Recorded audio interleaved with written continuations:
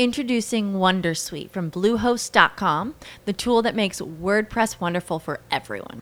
Website creation is hard, but now with Bluehost, you can answer a few simple questions about your business and goals, and the Wondersuite tools will automatically lay out your WordPress website or store in minutes. Seriously.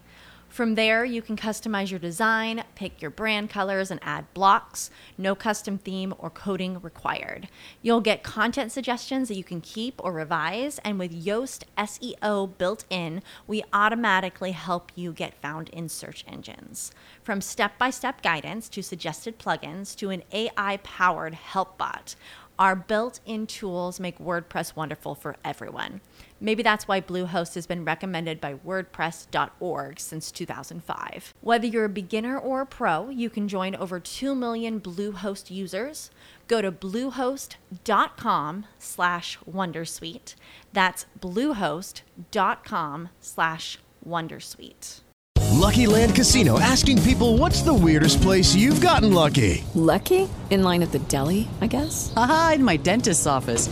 More than once, actually. Do I have to say? Yes, you do. In the car before my kids' PTA meeting. Really? Yes. Excuse me, what's the weirdest place you've gotten lucky? I never win and tell. Well, there you have it. You can get lucky anywhere, playing at LuckyLandSlots.com. Play for free right now. Are you feeling lucky? No purchase necessary. Void where prohibited by law. 18+. Terms and conditions apply. See website for details. Exploring how we can master ourselves by looking at how authors and experts say it is possible. With your host, Shashiti Basu.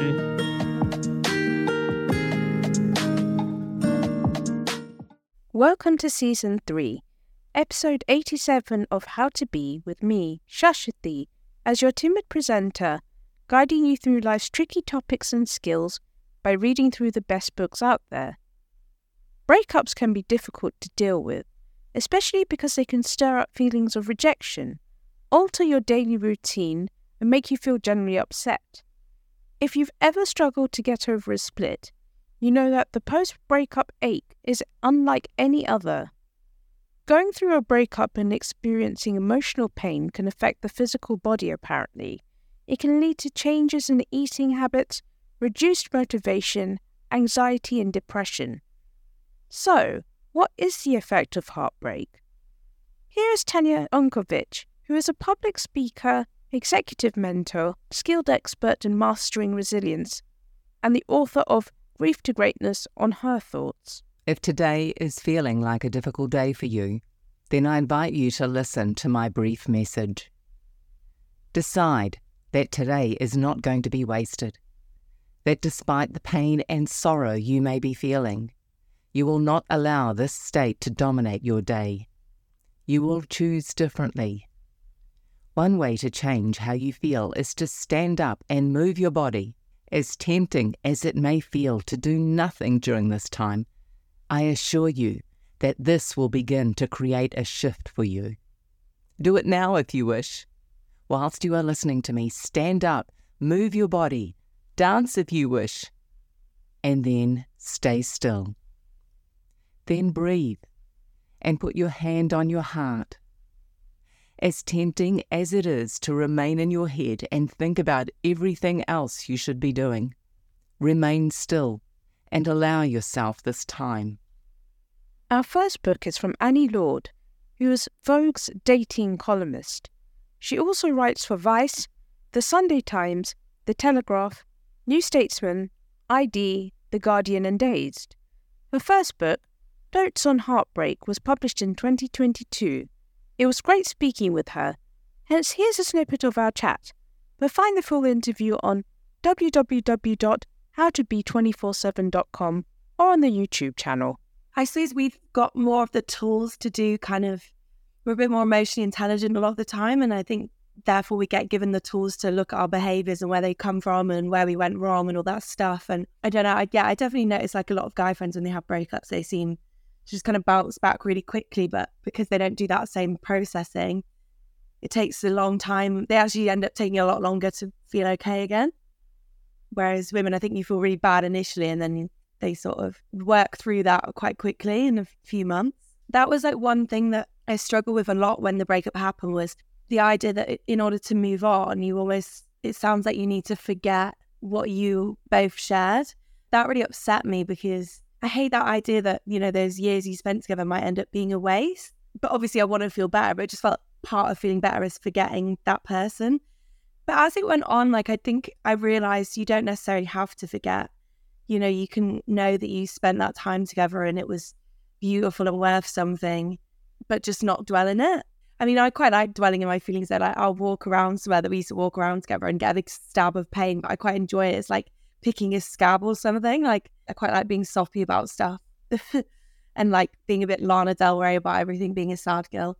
You're losing that person, and it's almost a different dimension of pain in that you have to get your head around the fact that they're living their life without you in it. And that's almost its own unique pain, because it's like, how dare you not let me be a part of that? And the thought that they're doing things and you don't know about them and talking to people and growing is so painful because you're just so used to doing everything with that person. I think the thing is, it just, they are very similar. And I think what I found initially was I found it very painful that it hurts so much, but it's not really taken as seriously as it feels like it hurts. Like, I remember as soon as the breakup happened, sort of looking around me and thinking, is this what everyone was talking about the whole time? Like, this is how bad it hurts? Because, you know, you hear about people being heartbroken all the time. It's something that most people go through. And I just couldn't believe that it would be this bad. I think almost as a society, we don't take it as seriously as we should, because it feels like something's been wrenched out of you. It's so horrible. Oh, wow. I guess it's just not, when we're grown up, like, it's just not seen as an emotion that we can access or should access. Like, we're more taught to be caring and make everyone else feel comfortable. And I think it just, when something does happen that you should be angry about, you just second guess it and are more likely to, I don't know, I think I've always been taught, you know, the way we win is to just kind of disappear and be aloof, and then they'll miss us so much that they'll want to come back, and that if you express any anger, you'll sort of put them off you or you'll be crazy. And I think it was quite liberating at certain points, just thinking, no, I feel angry and I'm going to be true to myself and how I'm feeling and show that anger, rather than being all sweet and like, oh, if I'm perfect, he'll come running back and that kind of thing. Yeah, we used to get on. I mean, I don't want to talk for him, but yeah, no, we get on and stuff. But we don't, I mean, we're exes, so I guess quite a typical ex relationship in that we sort of see each other rarely. I think it depends on the relationship. I think it's natural in some ways that you do become more and more similar. Like, even with my flatmates I live with now, I've noticed we just start using the same words, and we'll go and think something at the same time, or be like, oh, yeah, let's go there. Or like, you know, I think you become a bit symbiotic with people when you spend time with them, and that's really nice. And I think sometimes at the minute, with people talking about self-love a lot, it's almost like people are starting to think that it's bad to rely on someone in any way, and that we're all these individuals that shouldn't need anyone else. And I think that's sad. I think we do need people, and, you know, your problems becoming their problems really helps. Like, I even like it when friends start, you know, I'll be upset about something and they go, oh, we'll sort it out, and use the word we, and it just makes you feel so much less alone with stuff. So I think in one sense it's good. I think you can also, it is difficult, especially when you're younger, when you're in a relationship, like a serious one for the first time, to not just completely absorb each other. And it's such an intense love that I think it can feel so much more important than everything else, like your friends and family and work. And that's kind of fun in a lot of ways because it's super intense, but it's not something I'd want to do again. Yeah, but yeah, I think if I fell in love again, like, the things, I'd be a lot better. And I'd just think about myself more. And I put it in the book, but I just remember my mum saying something like, oh, when you fall in love the second time, you always keep something back. I didn't really know what she meant by that, but I think I do. Like, it might not be something specific, like, I'm not going to tell them this thing about myself, but just in general, you just keep a bit more of yourself secret. Lord's debut memoir delves into the dissolution of a 5-year relationship with Joe, which is not his real name, but it encompasses much more than that. It encapsulates the experience of residing in subpar, overpriced house shares in London, indulging in futile online shopping, engaging in excessive drinking, pursuing fitness at the gym, cherishing friendships, and recognizing that sometimes only your mother can truly comprehend you.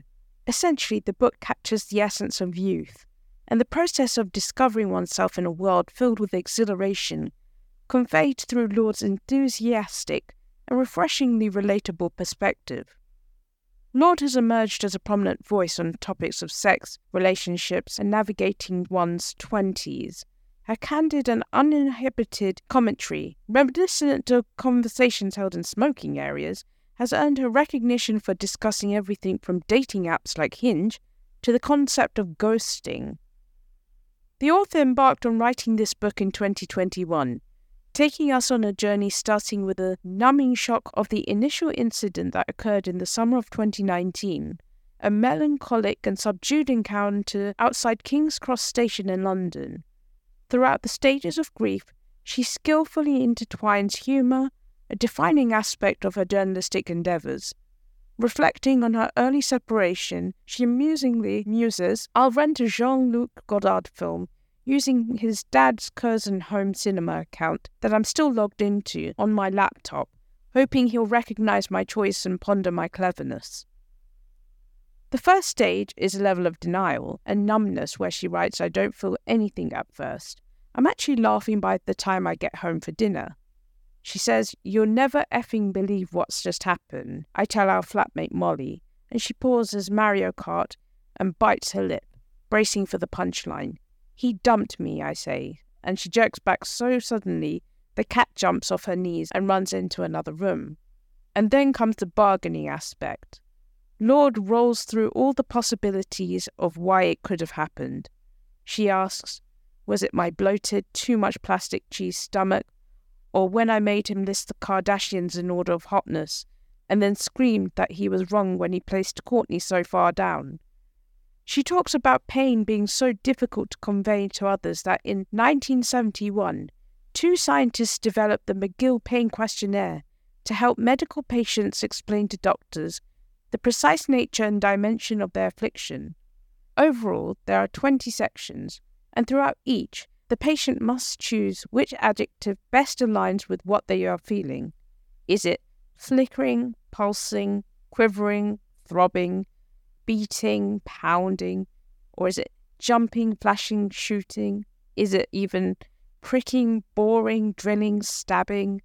There are another 64 adjectives to choose from, and she talks about the physical pain aside from the emotional pain that comes with heartache. Apparently, broken heart syndrome is a dangerous disorder that causes chest pain, breathlessness, and low blood pressure. Most patients recover, but research shows that the condition can scar and weaken the heart muscles. It is known formally as Takotsubo cardiomyopathy. The medical world recognizes it as a temporary condition where sudden emotional upset or other physical stress can cause the apical ballooning of the heart's left ventricle. It distorts and enlarges so that it narrowed at the top and swells outwards at the bottom. The Japanese word takotsubo is the name of an octopus trap with a similar form. The octopus can get into the circular trap, but there's not enough room for it to maneuver itself to turn around and get out. And in Victorian times, women would mourn the death of a loved one by filling small vials called lacrimatory bottles with their tears. By the time the liquid had evaporated, the grieving period would be over. Lord adds, "I like to measure my tears too, to see my suffering quantified, categorized. Tears are said to flush out adrenocorticotropic hormones, which cause high stress levels, so that you feel calmer while also triggering the release of natural opiate leucine and enkephalin, which reduces pain and improves mood. That's why you feel such an abounding looseness when the tears have all come out, like a blow-up bed drained of air." However, there is plenty of false rhetoric which makes Heartbreak even more challenging. Lord mentions Plato's Symposium, where Aristophanes, a famous Greek theatre and comedy writer, explains the myth of soulmates. According to Aristophanes, humans were originally created with 4 arms, 4 legs, and a head with 2 faces. Fearing their power, Zeus split them into 2 separate halves, condemning us to spend the rest of our lives looking for that other part. According to Aristophanes, love is the pursuit of that lost wholeness. Each of us is a mere tally of a person, one of 2 sides of a filleted fish, one half of an original whole. We are all continually searching for our other half. This is what she writes. She felt that it was the fact that Joe and her were opposites that they found each other. But apparently scientists carried out a study to test the physiological effects of being in a relationship. 32 couples were asked to sit a few feet away from each other in a quiet, calm room, but not to speak or touch. They were connected by heart rate and respiration monitors and told to mirror the movements of one another. The findings revealed that both partners showed almost identical patterns of heart rate and respiration. The couples were then asked to perform the same exercises with a stranger. This time, their hearts did not show synchrony, nor did their breathing match. So perhaps it's less about opposites attracting, and more that we fall into similar patterns. She also realizes that dealing with a breakup is unlike any skill you will ever learn. The world teaches you that in order to fix things, you have to just do. But it's the total reverse with a breakup, because you can't go seeking your ex. It's about time for healing. She also learns about the people around her who've been through it before, whether it's her gran or her mother, telling her about past loves. And she begins to realize that she remembers only parts of Joe that she wants to remember. After his wife died, C.S. Lewis found himself frustrated at the process by which his image of his wife became increasingly inaccurate. He writes, slowly, quietly, like snowflakes, like the small flakes that come when it is going to snow all night, little flakes of me, my impressions, my selections are settling down on my image of her. The real shape will be quite hidden in the end. One school of scientists believe that memories are not singular occurrences that we return to, but rather endless repetitions of that memory, and the memory of that memory, and so on. There is no stable memory fragment, or what is often called a trace. Instead, we create a new trace each time to house the thought, meaning each memory is a mere copy of a copy. Each one is a more distant reconstruction of the first. However, when Lord's grief is heightened, she feels like she'd rather be stuck in a moment with Joe, as she struggles to reconcile forgetting him and moving on. And so many poems and works come to her as she attempts to find her way through the heartbreak. Suddenly all the words make sense. She is reminded of a line from Sharon Olds' poem she wrote after her husband divorced her. I guess that's how people go on without knowing how. Lord mentions A Widow's Story, a memoir written by Joyce Carol Oates, about her husband Ray's passing. She describes a weekend she spent with a friend. Despite her pain, she was able to make small talk, contribute to conversations on the latest political scandal. To make sense of how she managed such a feat, Oates refers to an idea from the philosopher Leibniz. According to him, the universe is continuously collapsing and continuously reassembling itself through eternity. In her grief, Oates sees herself in this endless process of renewal and destruction. Lord quotes this passage, I've come to think of myself, my personality, as an entity that collapses when I'm alone and unperceived by others, but then, as if by magic, when I am with other people, my personality reassembles itself. This is where Lord says she sees herself in this process too. She writes, it's why I cling on so hard to other people, because social etiquette demands that I hold myself together in some sort of shape. Alone, I just disintegrate. This reveals the importance of leaning on support networks during this time. Her friends are also able to give her advice when she has less clarity. In this case, her friend Mole tries to get her to part with Joe's belongings. Lord says, these things are all that tie him to me. Once they're gone, there will be no reason for us to talk. Whilst Mole tells her like it is, that's exactly why it's not okay for you to have it. And any hang-ups she had over herself were suppressed as over time, she learned to love her body through his own love, through borrowing his eyes, as she puts it. She adds, but now you're gone and my eyes no longer like what they see. And that's part of the problem. All of it begins to resurface, all the insecurities, the moment it was over. In this case, she felt self-conscious about her body, and hence she returns to the gym straight after and begins calorie crunching. It is a sense of control where she feels she's lost it. After her husband left her for another woman, Lorde talks about Sharon Olds again, and the fact that she cursed herself for the arrogance with which she sleepwalked into his departure. In her poetry collection Stag's Leap, she writes, "I did not work not to lose him, and I lost him." Lorde reflects that there were mistakes from Joe and from me, but the very act of not seeing this coming, of not believing it could happen, is a mistake all on its own. Lorde and Joe seemingly spend a few times together before they finally call it quits. She is aware that she may have given away something in the process and says, "It's supposed to be humiliating what I've done, letting the one who said he didn't want me have all of me so much that he's literally inside my body." Romantic comedies always build to this climax where one of the characters realizes all that they've neglected and how perfect the one they've been ignoring really is. When they run to the airport to stop them from getting on a flight to wherever they're going, they always make a big speech. And in this big speech, it's always the mistakes that they focus on. She brings up When Harry Met Sally, Along Came Polly, but also the 90s classic 10 Things I Hate About You. Kat reads that poem in front of the class which starts, "I hate the way you talk to me and the way you cut your hair. I hate the way you drive my car. I hate it when you stare," only for the last line to be, "But mostly I hate the way I don't hate you. Not even close, not even a bit, not even at all. The bits that are wrong are always the bits that make them want to stay." She writes that love also turns us all into cannibals, or that's what French feminist Roland Cizou says in her essay, Love of the Wolf. We want the other to swallow us up into them so we no longer know who we are. She writes, "Want me down to the marrow. Sign my death with your teeth. We love, we fall into the jaws of the fire, we can't escape it."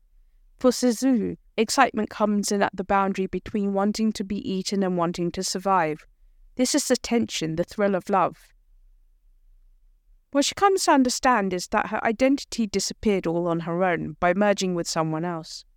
In The Second Sex, Simone de Beauvoir describes the way women lose their identities when they fall in love with men. She says, "The centre of the world is no longer where she is, but where her beloved is. All roads lead from and lead to his house." Introducing Wondersuite from Bluehost.com, the tool that makes WordPress wonderful for everyone. Website creation is hard, but now with Bluehost, you can answer a few simple questions about your business and goals, and the Wondersuite tools will automatically lay out your WordPress website or store in minutes. Seriously. From there, you can customize your design, pick your brand colors, and add blocks. No custom theme or coding required. You'll get content suggestions that you can keep or revise, and with Yoast SEO built in, we automatically help you get found in search engines. From step-by-step guidance to suggested plugins to an AI-powered help bot, our built-in tools make WordPress wonderful for everyone. Maybe that's why Bluehost has been recommended by WordPress.org since 2005. Whether you're a beginner or a pro, you can join over 2 million Bluehost users. Go to bluehost.com/wondersuite. That's bluehost.com/wondersuite. She uses his words and repeats his gestures, adopts his manias and tics. "I am Heathcliff," says Catherine in Wuthering Heights. "This is the cry of all women in love. She is another incarnation of the beloved, his reflection, his double. She is he. She lets her own world flounder in contingents. She lives in his universe." The reason women in love acts this way, identifying with all the man's values and actions, according to Beauvoir, is because she sees it as a route out of subjugation. Women cannot walk down the street without being shouted at. They are interrupted when they are talking. Men can actualize themselves in the world in ways that she cannot, and seeing this, the woman seeks to transcend her social status by merging with him.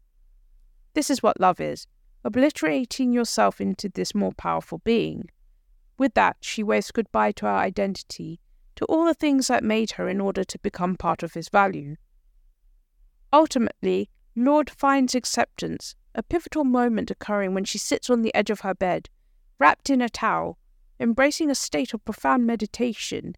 It is here that she resolves to continue being kind to myself, indulging in lavish takeaways solely for her enjoyment, going on walks and watching enigmatic films because life can be exquisite if she grants herself permission to embrace it. In a world where earnestness can often feel excessive and online irony reigns supreme, Lord's tone strikes a balance. She wholeheartedly embraces self-deprecating humour and phrases her sorrowful sentiments in a manner one would use when confiding in a friend. This is largely attributed to her unwavering dedication to portraying the unique nature of her own experiences. Unlike many who strive to cater to diverse audiences or seek universal approval, Lord simply lays her own life bare on the pages, offering it to us in the hopes that we may find glimpses of ourselves within its narrative. Our final book is from Susan J. Elliott, JD, M.Ed., who is an author, attorney, grief counsellor, divorce coach, podcaster, motivational speaker, and media commentator. She is the host of the Mean Lady Talking podcast. She holds a Bachelor of Arts in English from Mount Holyoke College, where she graduated magna cum laude with high honours and Phi Beta Kappa, a Master of Education from Cambridge College, and a Juris Doctor from the University of California, Berkeley School of Law. We're looking at her book, Getting Past Your Breakup, How to Turn a Devastating Loss into the Best Thing That Ever Happened to You. I think that why it's so popular is because people need to realize that when the person you love doesn't love you, it's time to do what the article suggests, which is to reject the rejecter. It's very important, so important, that the only way that you're going to be able to move on from somebody who doesn't love you the way you want to be loved, who doesn't love you the way you love them, is that you have to start rejecting the rejecter. There's many things that keep us from doing this. The number one thing is that you search and you search and you think that there's something you can do to make this person care about you again. You become obsessed with it. You start thinking you'll change, you'll do better, you'll be this, you'll be that. I'll be thinner, I'll be more outgoing. I'll write to his mother. I'll become friends with her brother. I'll do this, I'll do that. And now is the exact wrong time to be doing that. You shouldn't have to change for someone else to love you. You should know who you are, and you should believe in who you are, and you should feel confident that you're the right person for the right person who will appreciate you. And that's number one on the list. You have to have someone who appreciates you. And if someone's walking out the door, they don't appreciate you. And there is somebody who will. I'm a big believer in don't change for somebody else. But there's a caveat to that. If you're in a relationship and you know there's things on you, about you that you need changing, perhaps you've had issues with this trait or habit or whatever it is in other relationships, and somebody might bring it to your attention, you might want to change if you think that this is going to be the end of your relationship. Only if you've thought about it before, only if you've recognized, yes, this is a detriment to my relationships, and maybe I should do something about it. Breakups propel us into some of the most confusing, devastating, and emotional periods of our lives. Your perspective on the entire world can be turned upside down in the wake of a breakup. To start rebuilding and setting things right side up again, you need to embark on a new journey. The destination is an entire life designed to make you happy with yourself. One of the first instincts after a relationship ends is to pinpoint what you did wrong and how things could have ended differently if something about you were different. If you're experiencing these thoughts, it's time to show them out the door. Elliott says they're fueling a desire to change for someone else, but not yourself. She also writes to acknowledge that you need to heal and take measures to start your healing journey. At the end of any relationship, there is a significant sense of loss. You might feel strange trying to do all your usual routines that were significant to you and your ex. But think about it this way. This is a chance to improve yourself and discover new things along the way. Pain has one positive trait. It can motivate you to reassess your life in ways you wouldn't think of if you were comfortable.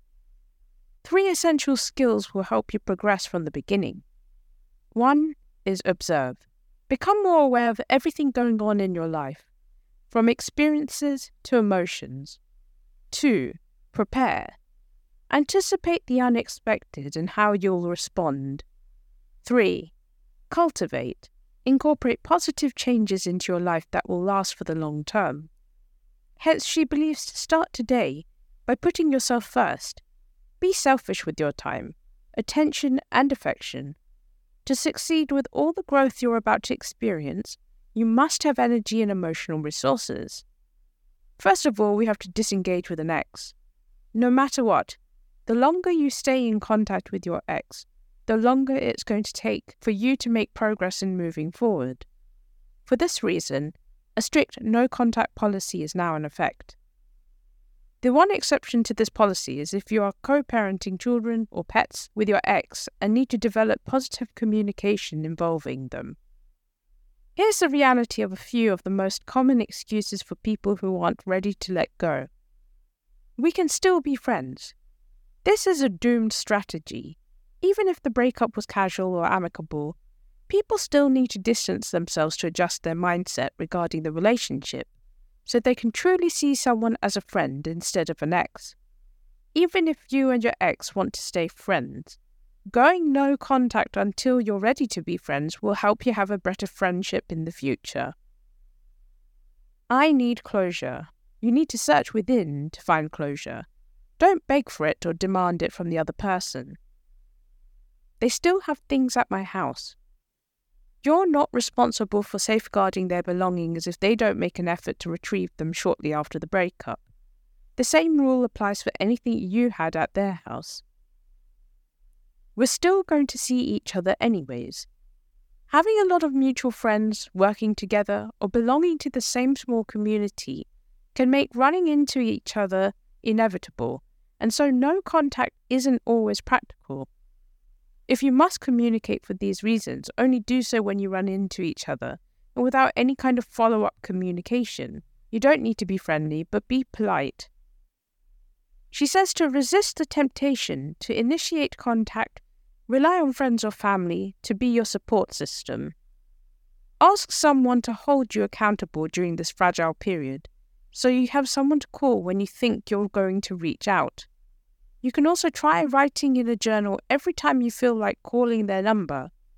Also, make sure to take care of yourself and indulge in some fun things just for you. If you neglect yourself, reaching out will be even more tempting. She then talks about grief. Eliot believes, contrary to popular belief and cliched lines from movies, time does not heal all wounds. In fact, time can make things worse if you aren't using it wisely. Pain that's left unattended will continue to grow until you're carrying a mountain of unresolved grief and other emotions that affect every other part of your life. This is why it's important to grieve your breakup and go through the entire process of accepting loss. Grief doesn't happen in stages, but in fluid phases. These are shock, great emotion, and acceptance. It's common to go back and forth through these phases as it's not a linear process.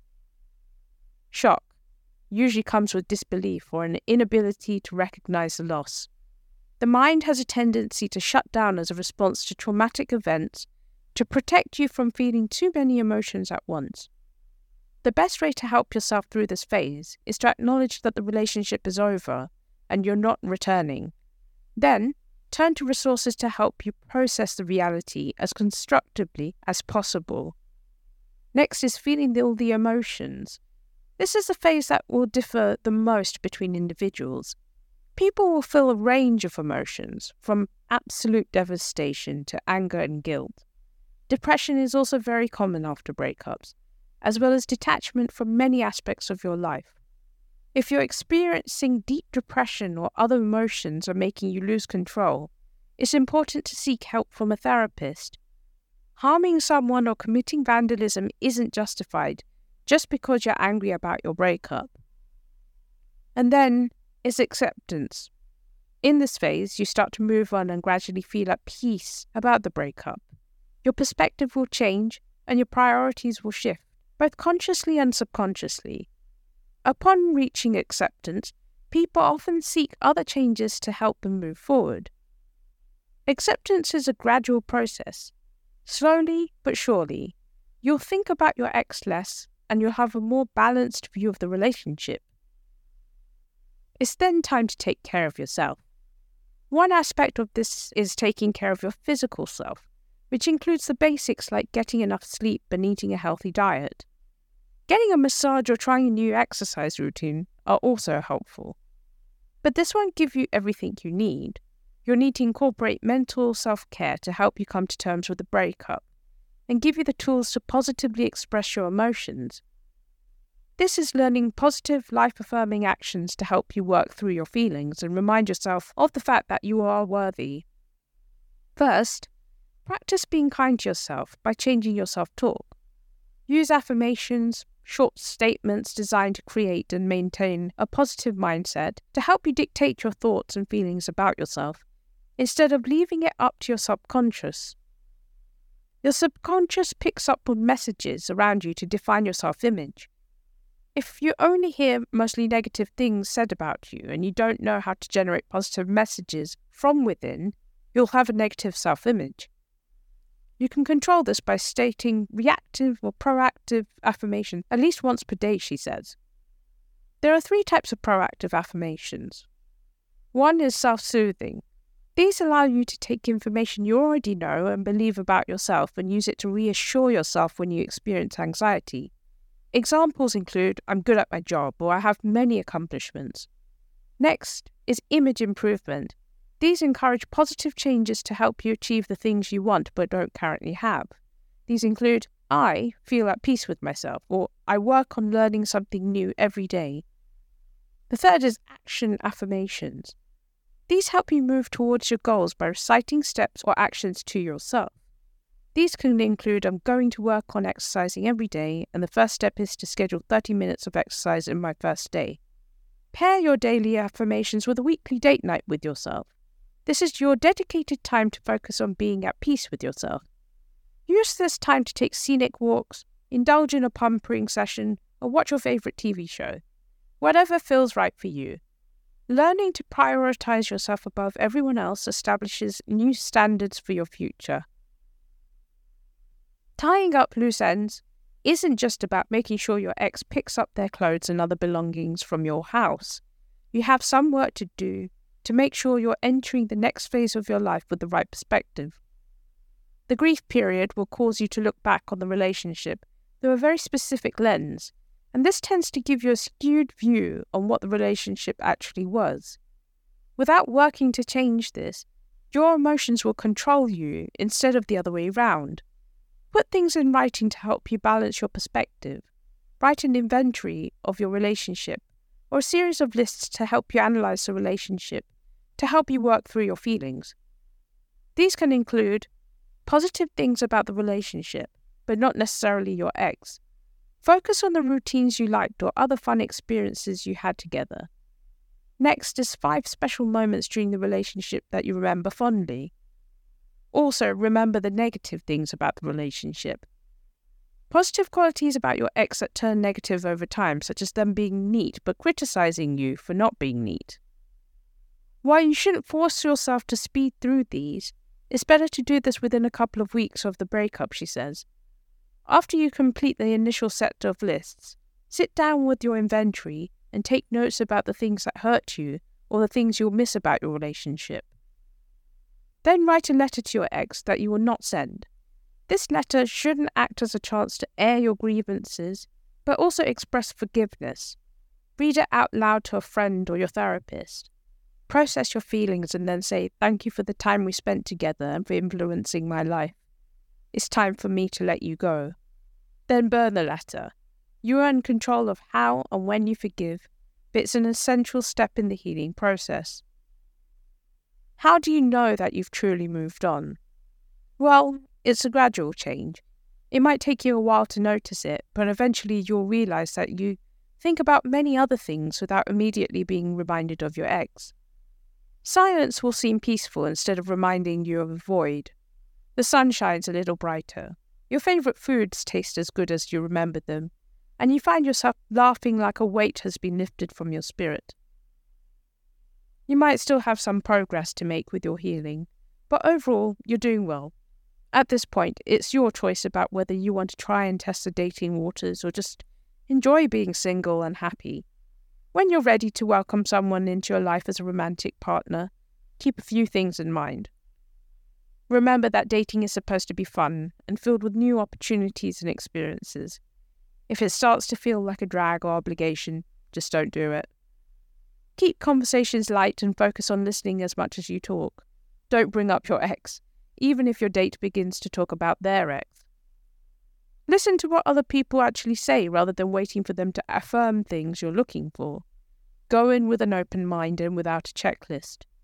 During the first few dates, you're just trying to figure out if you want to see this person again and not get into a serious relationship with them. Accept rejection with grace and without judging yourself for why another person may or may not be interested in you. It is perfectly normal for some residual grief to rise to the surface when you're trying to date again. Bad dates, or even good dates, can bring up lingering feelings of longing or hurt. Allow yourself to feel these feelings privately, and remind yourself that how you feel about your ex is not a reflection of how you feel about this other person. For every situation or moment when you're in pain, you have 3 choices on how to handle it. Accept it, change it, or leave. For each situation, think through all 3 options. This will help guide you in the right direction and is incredibly helpful for navigating dating soon after ending a relationship. Real love does not demand you change your priorities. Really being in love makes you willing to change and grow to help the other person grow with you. Real love helps you take all the things you've learnt about yourself and move forward with them, not backward. Real love will also help you make your life even more wonderful. Don't settle for anything less. So to sum up, in Notes on Heartbreak, Lord rediscovers herself and starts to make all these realizations about the many ways in which she lost herself and didn't take care of herself throughout her relationship. This journey back to your own self is the essence of dealing with heartbreak.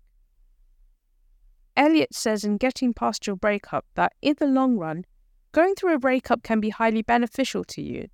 Instead of ignoring the situation or addressing it in a self-destructive manner, use it as an opportunity to take a good look at your life. Learn how to be happy with yourself first before embarking on a new romance. She recommends finding a hobby that you enjoy.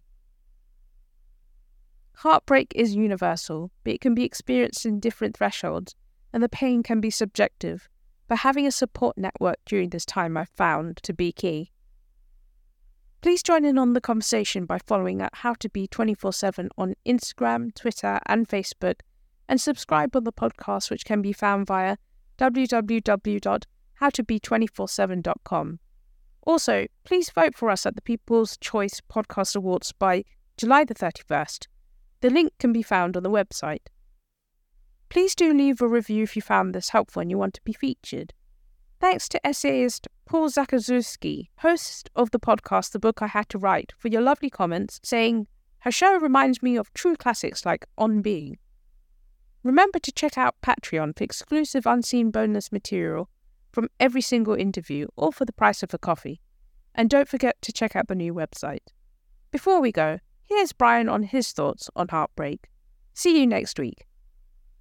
I think my heartbreak came in 2017, shortly after I began treatment for bipolar disorder.